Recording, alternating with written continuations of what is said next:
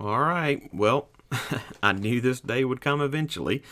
Today, in our New Testament challenge, we begin to work our way through the book of Revelation. And we come today to Revelation chapter 1.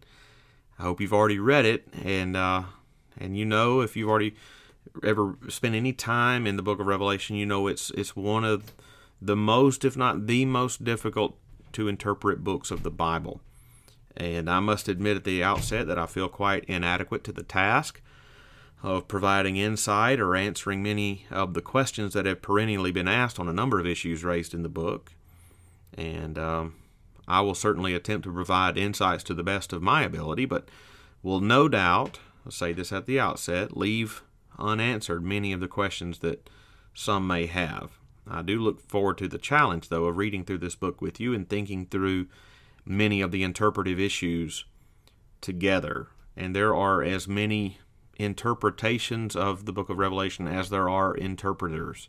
And I'll say this, that every interpretation that recognizes the literal return of Jesus Christ and the necessity of personal faith in Him has merit.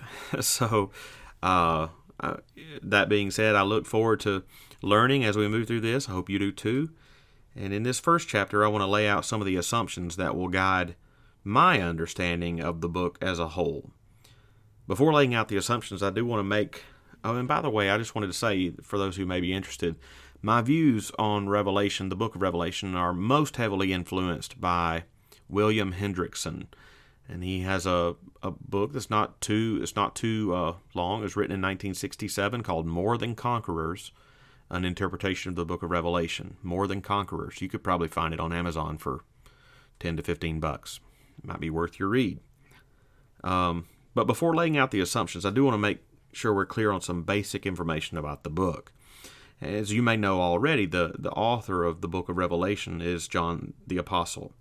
How do we know that? He himself declares it more than once in the very first chapter, verses 4 and 9. And that means John authored a total of 5 books in our New Testament: the Gospel of John, 1st, 2nd, and 3rd John, and Revelation.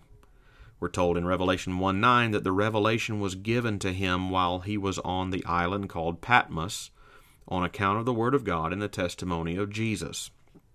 Patmos was an island about 40 miles off the coast of Asia Minor, where many political enemies or political threats were exiled during the Roman Empire.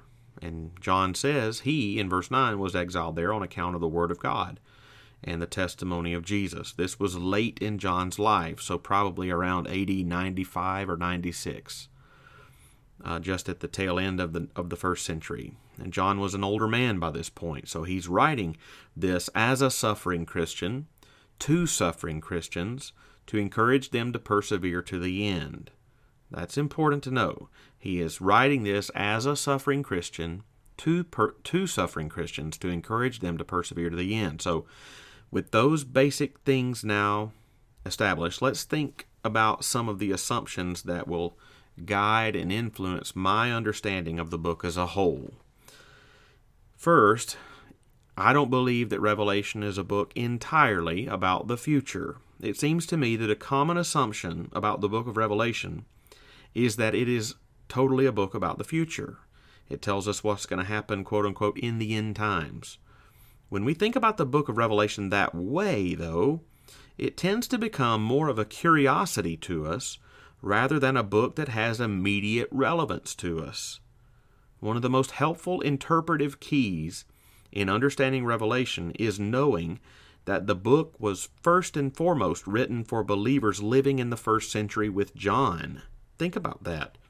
What sense would it make for the revelation to be made to them in the midst of their suffering and have absolutely no immediate relevance to their lives? So the book is not merely about future events. It is mainly about things that were relevant to them in the first century as well as to us in the 21st century. There's no question that future events are described in the book, but everything is not future. We're still waiting, for example, on the second coming of Christ, which Revelation describes to us in vivid detail. But just as vivid are the descriptions of what believers will suffer and what they must do in the meantime as we wait. Another big assumption in my understanding of Revelation is that it is not strictly chronological. It's not strictly chronological. In other words, chapter 1, chapter 2, chapter 3, chapter 4 doesn't just proceed in chronological order. This is perhaps one of the more difficult assumptions to explain. It doesn't appear to me that Revelation was written in a strictly chronological fashion. When you read the book of Acts, for example, you start at the beginning, and it reads in a strictly chronological fashion, i.e., this happened, then this happened, then this happened, etc. It doesn't appear that Revelation ought to be read in that way, surprise, surprise. Instead, it appears that the book is roughly divided up into 7 sections. And if you have a pen, you can pause this and write these down. I'll just go ahead and tell you. It seems like it's divided up into 7 sections. The first section is chapters 1 through 3. The second section is chapters 4 through 7. The third is chapters 8 through 11. The fourth is chapters 12 through 14. The fifth is chapters 15 and 16. The sixth is chapters 17 through 19. And the seventh and final is chapters 20 through 22. 7 different sections. Bear with me. And that these 7 sections roughly parallel each other in describing the same period of time. So on the whole, each of those sections describe the period of time from Christ's first coming to his second coming. Each section covering that whole span of time also emphasizes the spiritual struggle that embattle Christians during that time. Furthermore, each section seems to end with a vivid description of the final judgment as well as an offer of salvation. All right, so it's like each of those sections in some way is describing that whole period of time between the first coming and the second coming. And it describes that same period of time over and over and over again, 7 times. Now, to add one more layer of complexity to this, while each of those 7 sections, generally speaking, refer to the same period of time over and over again, it also appears that as you read through the book, there is a steady intensification of the conflict in each one. So William Hendrickson, who I've already said heavily influenced me, he says, the 7 sections of the Apocalypse are arranged in ascending climactic order. There is a progress in eschatological, that is, pertaining to the end times, emphasis. The final judgment is first announced, and then it is introduced and finally described. Similarly, the new heavens and earth are described more fully in the final section than in those sections which precede it. To this conception of the book, we give the name progressive parallelism.